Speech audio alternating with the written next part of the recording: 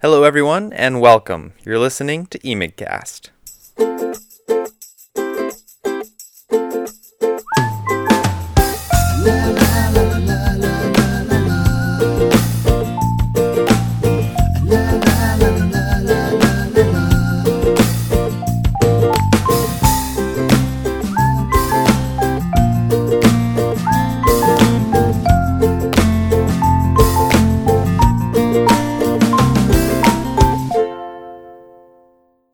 I'm Andy Lichtenheld, and today I'll be your host for Part 2 of Cardiac Arrest for Med Students. Now, in Part 1, we got into the details, the nitty-gritty, the actual nuts and bolts of the medical care for patients in cardiac arrest. And in Part 2, we're going to take a step back from that just a little bit. Now, if you've listened to the truly incredible EMCrit podcast, you're probably already familiar with the phrase, the mind of the resuscitationist. And that phrase is used to describe the concept of how clinicians actually go about thinking about critically ill patients. And what we're going to do today is we're going to borrow that phrase, we're going to tweak it just a little bit. We're going to talk about the mind of the student resuscitationist. We're going to talk about how students learning about resuscitation actually approach that process of learning, how they go about becoming better at this vitally important part of emergency medicine. And one of the best parts of emergency medicine is that everyone's a learner. We're all lifelong learners. And so we're going to talk to two emergency medicine physicians who are at really different points on their path of learning. And as you'll hear, they each have different points of emphasis. I think both of them are really useful and really helpful for students to hear about. First, we're going to hear from Dr. Ina Schneider, and she's an intern in the Oregon Health and Science University Emergency Medicine Residency Program. Now, I started off by posing to Dr. Schneider essentially the same case we talked about in our last episode.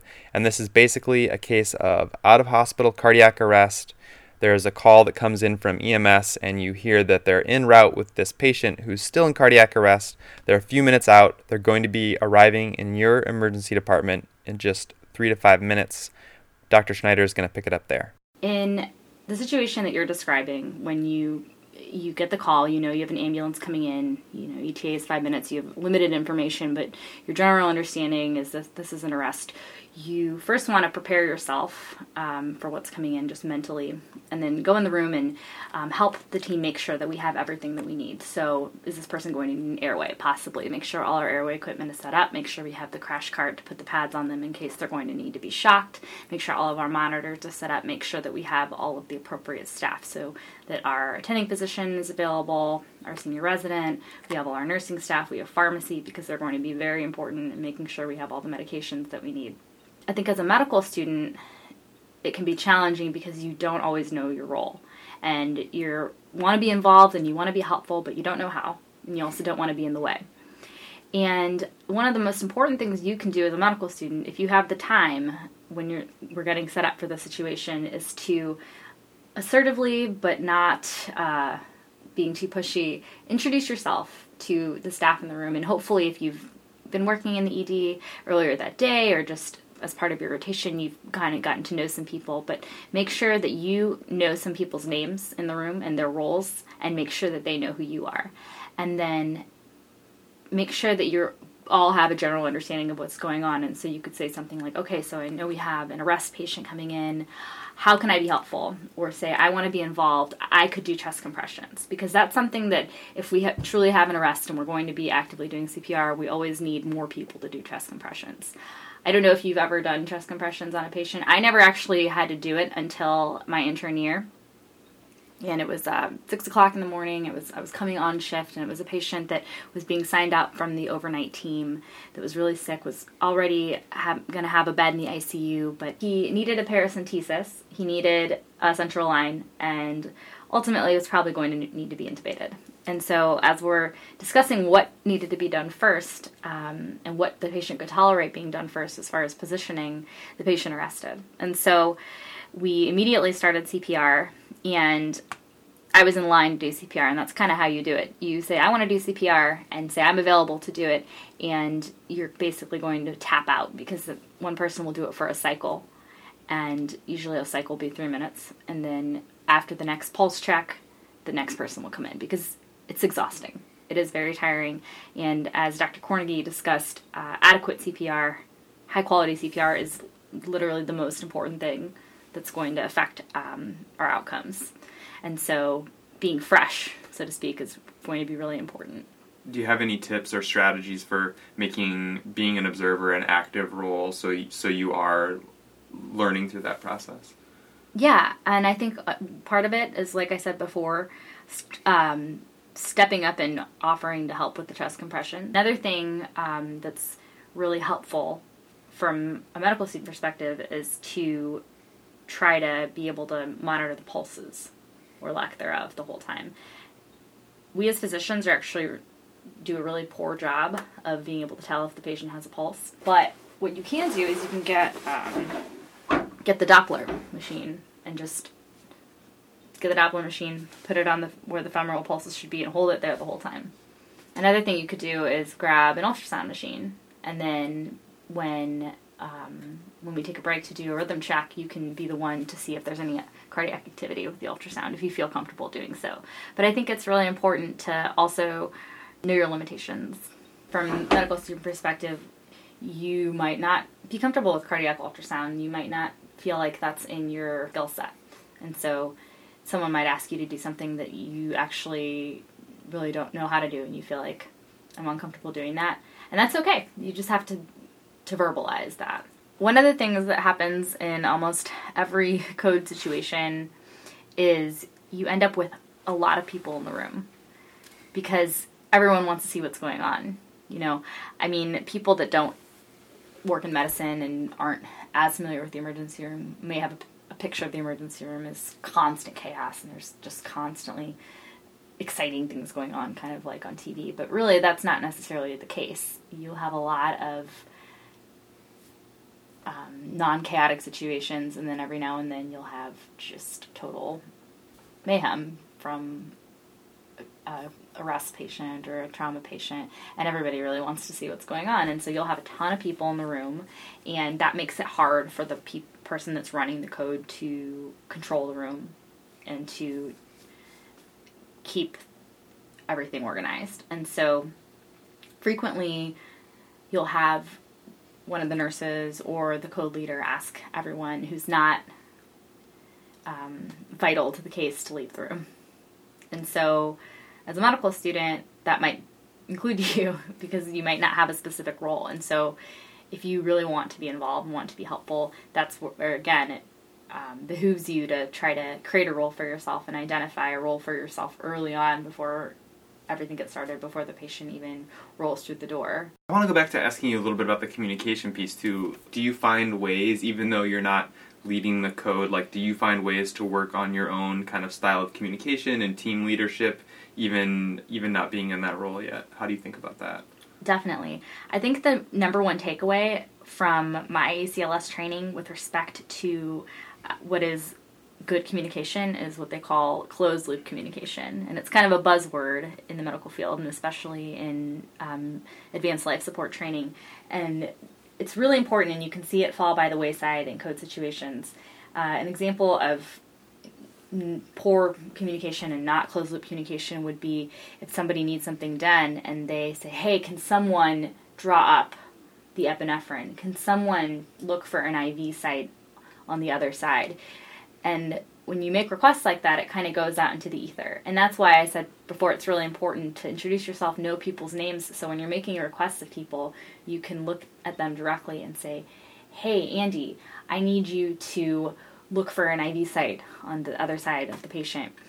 And I've definitely been involved in code situations where I see that be the first thing to fail, where people make requests and they kind of go to nobody really and ask questions, and they almost come up as rhetorical because they're not being asked of someone specifically. And so as someone who's observing and learning, I notice those things. And so what I try to do sometimes is to facilitate the communication is if I notice that someone asked a question and there's no one to give an answer, I will look for that answer. Like, for example, if we're running a point of care lab and they're asking, is this lab running? Well, there's no one to answer that question. I'm standing next to the machine and I will look and I'll see. Or if the question is asked of a particular nurse and I know that that's who they meant to say it to, I will just turn to that person and ask by name and ask them the question and try to relay it. Another thing that I've seen that can go awry as far as communication is if there's any confusion in who's running the code. And that's huge. That's really the most important thing as a code leader, is to have control of the room and to make it clear that you're the one running the code. It seems like such a hard thing. I guess this is maybe part of just the whole becoming a resident deal, is learning to step from the observer role or the medical student role into saying, I'm in charge of this code, this patient. How do people make that step?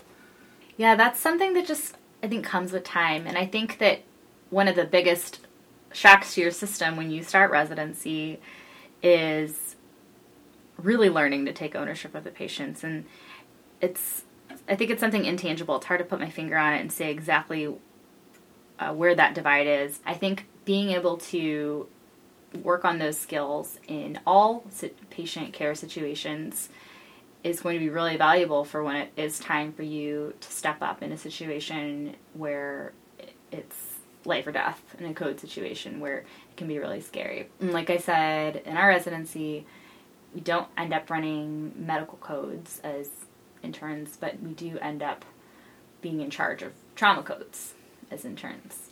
And that can be a scary place to be at the head of the bed when it's the first time you've ever done it.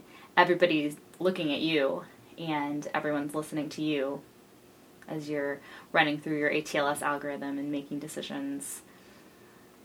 And it's just a matter of practice. It's kind of like everything else. Once you've done it over and over again, you start to feel more comfortable in that role. So I think one of the things that can be really helpful from a medical student perspective is to ask your attending and your senior resident to have a debrief after a code.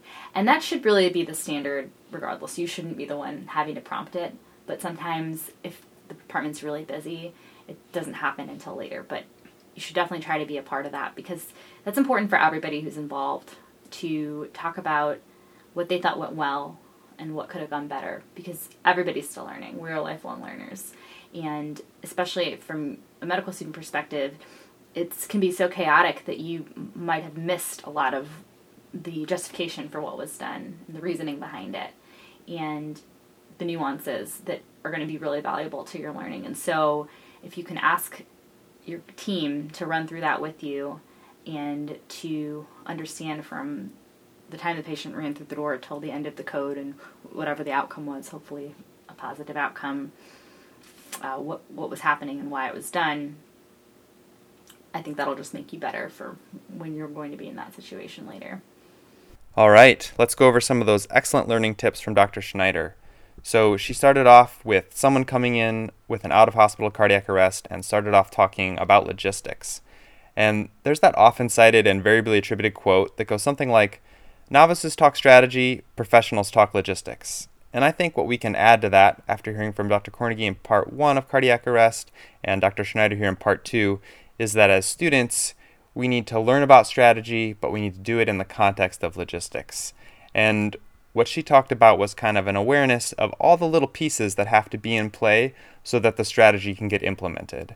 And I think as students, lots of times it can get really overwhelming. We can get bogged down in focusing on the strategy and learning all of those pieces and kind of forget about all the infrastructure that has to be in place in order for that strategy to happen. So she talked about getting the monitor ready to go, making sure an airway card is at the bedside, helping get the team together, kind of an awareness of all of those little pieces. And that is kind of the first go-to thing she talked about.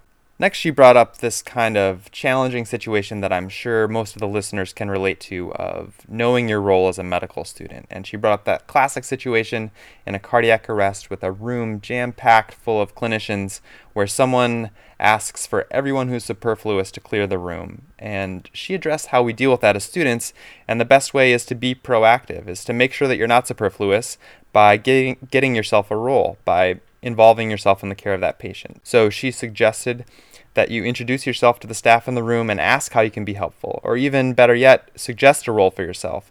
She and Dr. Kornegay have each pointed out that chest compressions are the most important thing that are going to be happening in the room for the care of that patient, and that's a really appropriate thing for a student to get involved with. She also suggested Dopplering for pulses, or better yet, using the ultrasound to actually get a look at the heart as two other roles that medical students can take on to really be involved in the care of the patient. And all of this comes with a caveat, which is that you're there as a student to learn. You're not there to know how to do everything already. And that it's really important that we be open and honest with the limitations of our knowledge and our skill, both with ourselves and also in communicating that to the rest of the team members in the room. And that's just as important as knowing how to ultrasound the heart, is knowing how to say, actually, I don't know how to ultrasound the heart, and that's not a good job for me. And the next thing we talked about was communication. And what I learned here is how important closed-loop communication is, and that even in the role of student, you can really facilitate that, not just in kind of noticing when it breaks down, but also taking it on about being the bridge, about closing that loop when you can, about noticing kind of requests and tasks that kind of float out into the ether and taking it on, about trying to make sure that those things happen. We also talked about the importance in the communication piece of having a clearly designated team leader, and Dr. Schneider talked a little bit about the process of learning to be that team leader.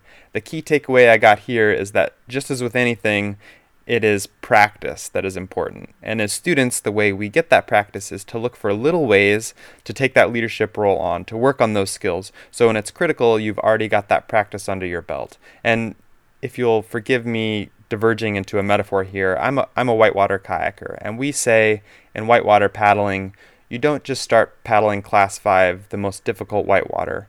What you start with is practicing class 5 moves on class 3 whitewater. And I think it's the same sort of thing in working on that leadership role. Start in smaller situations, honing those skills, so when you have to step up into that role in a really critical situation, it's not the first time you've done that. Now, the last thing that Dr. Schneider talked about was the importance of debriefing as a learning tool. And that's a great segue to the second perspective we're going to hear from.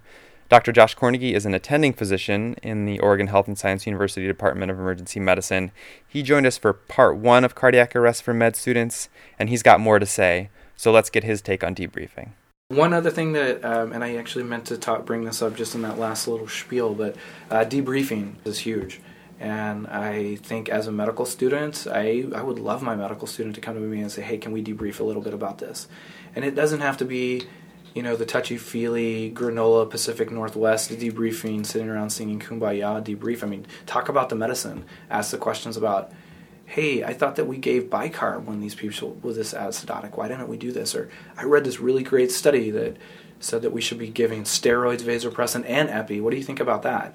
Do some debriefing with the nurses. I think that this should be critical, and I don't think we do it enough. I think that it opens up lines of communication, both for medical improvement and for just mental health improvement after dealing with these really, really difficult cases. So I try to make it a part of every one of these cases I'm a part of, but it's very, very difficult to do in a busy department. But I think it's important.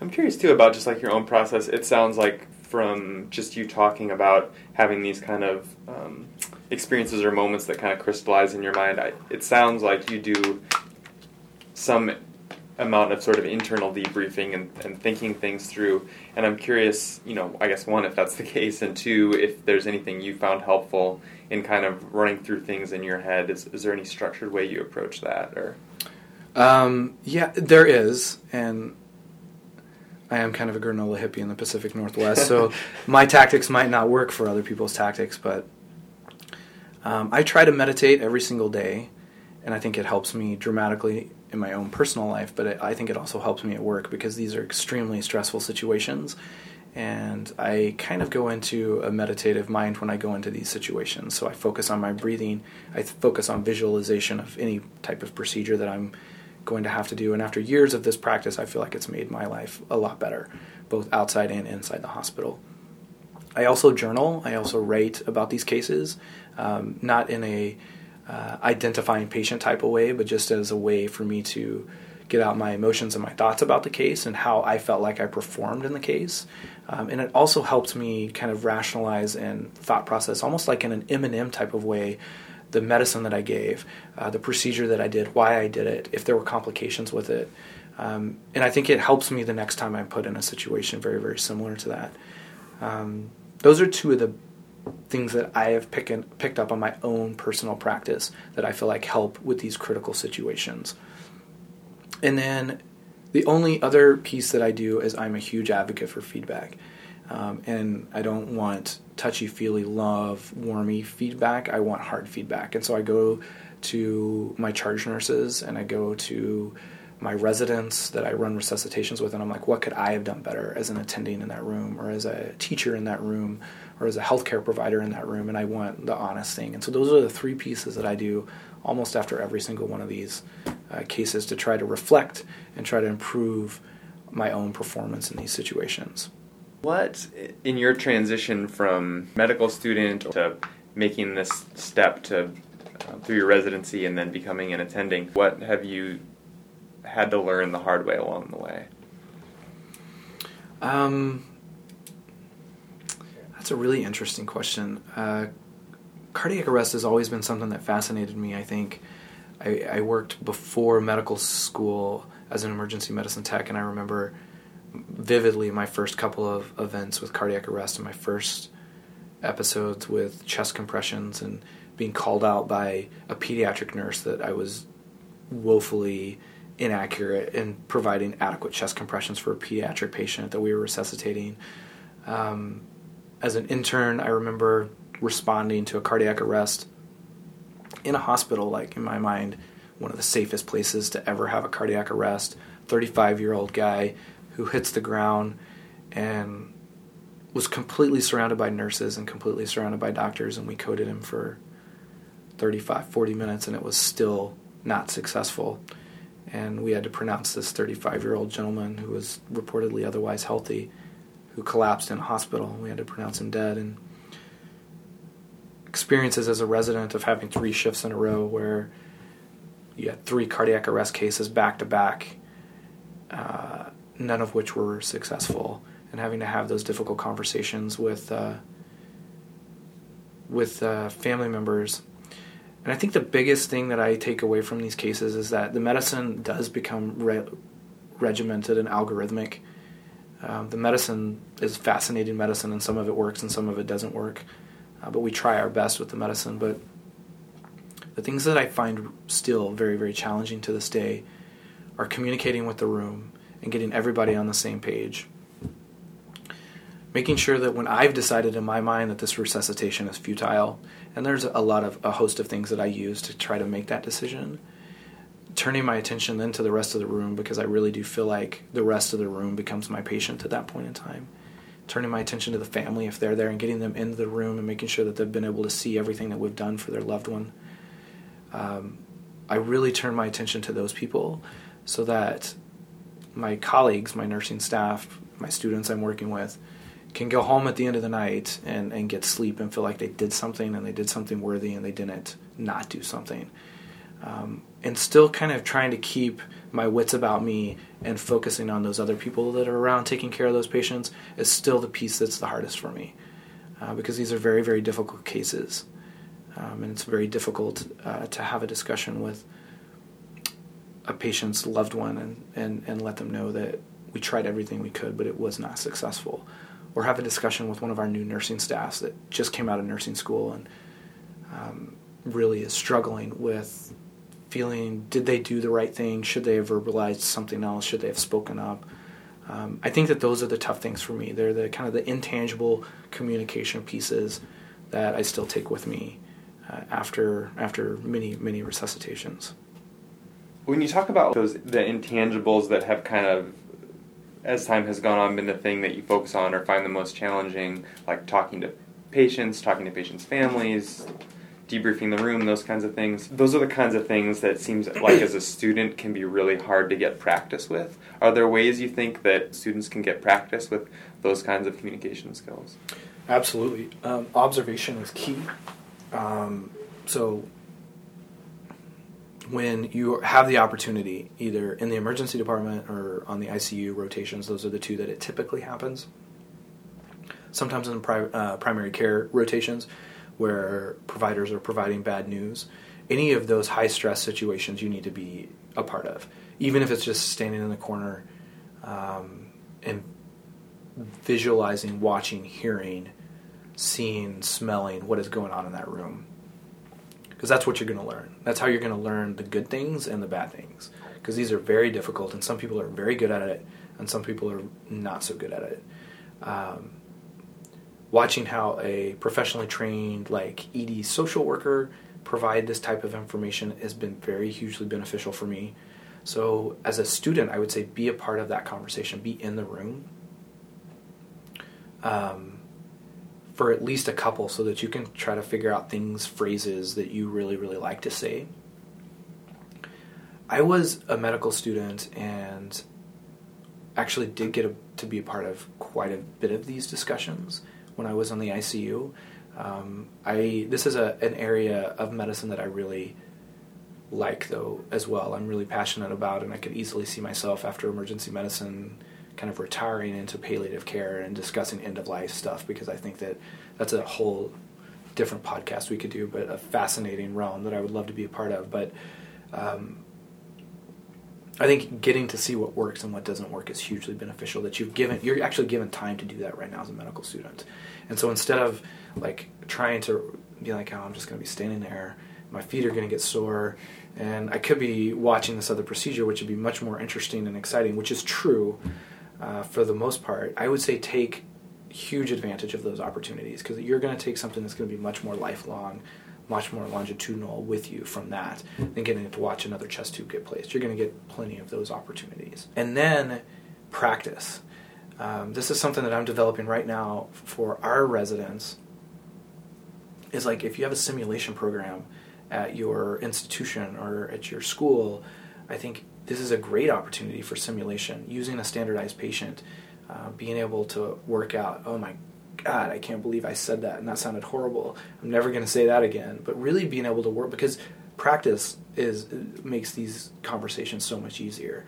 It helps you figure out what really does sound okay, and how your voice sounds, and how you can relate to these people in a way that's much more meaningful than just walking in very robotic and saying, I'm sorry, but your loved one didn't make it. There are some very structured approaches that people will learn as they go along. And again, I think that's a little bit outside the scope of what we can record today. But I think that observing and then practicing as a medical student are two things that you can definitely do that will help this when you get to that residency or provider stage. What would you say to medical students? You talk about the unsuccessful resuscitation, which is probably the predominance of cases that students are going to be involved with. How do you keep your interest and your passion and your commitment to doing the best you can for patients in the face of experiences that can be disheartening or frustrating or kind of challenge what you thought you were doing in the first place? Cynicism is a defense mechanism that we all struggle with and we work through, particularly working 36 hours out of a 48-hour time period. I think it's just something that we do and we'll always struggle with, and the best of us will be cynics at times. Everybody who looked at the field of cardiac arrest was a little bit negative years back until we've started making some improvements. And I think like anything else in medicine, I think that we don't really have it all figured out by any means, and I think we get humbled on a daily basis, and things that used to be standard of care are completely malpractice now, and things that used to be malpractice are completely standard of care. And so I think having that mindset that this field that we chose to go into is ever evolving and is ever changing, and we are blessed with the opportunity to get to contribute to it, is really what wakes me up every day and makes me excited to come to the department and come to the university and work with students and residents. I think if you can't find something in your career that gives you that excitement, then you should find another career, because this is a really, really hard career. But there's so many ways to contribute. It doesn't have to be cardiac arrest. It could be pulmonary embolism. It can be sepsis and infection. Get excited about teaching, whatever that is that makes you excited to wake up every morning and contribute every day a little bit to that piece. Find one of those nursing students or nursing staff that's fresh out of nursing school and print off an ultrasound article that and explain to them why you did this ultrasound, why you used ultrasound during this cardiac arrest, and how it can be beneficial. And just don't be don't be selfish with that knowledge that you have. Be willing to share that with other people and make them excited about their job. I think that it's easy for students and it's easy for residents and it's easy for attendings to become very cynical. But I think that we're charged with a much bigger, a much bigger obligation to improve our patient care, and that's the way that we're going to do it, is getting excited about teaching our patients and teaching our nurses and teaching the other folks that are coming behind us. And that's what kind of keeps me waking up every day doing this job. So those are, I think, some really great and inspiring insights into the mind of the student resuscitationist from Dr. Kornegay. And I think the big takeaway for me there that I learned is that really that mindset, the mind of the student resuscitationist, isn't about a particular level of training or area of expertise. Dr. Kornegay is clearly an expert in resuscitation, and I think that his approach to learning and improving and becoming better is something that applies to everyone who sees themselves as a student. And rather than recap that, I want to leave it with his message at the end to all of us, which I think is that we can make the decision to get inspired and to get excited about the medicine and to not be selfish with it, to share it with the people around us and to bring everyone up to that level, to get everyone on the same page of learning and making things better than they are right now. So that's going to do it for this month of eMIGcast. Thanks again for tuning in. We've got more great stuff coming up, so please stay tuned. We're going to talk about toxicology. We're going to talk about myths in emergency medicine. We're going to talk about the art of the physical exam. So much good stuff coming down the pipe. So stay tuned. Let us know in the comment section if you have thoughts, feedback, ideas about other episodes. We want to hear all of it. And we want to see you next month. We'll talk to you then.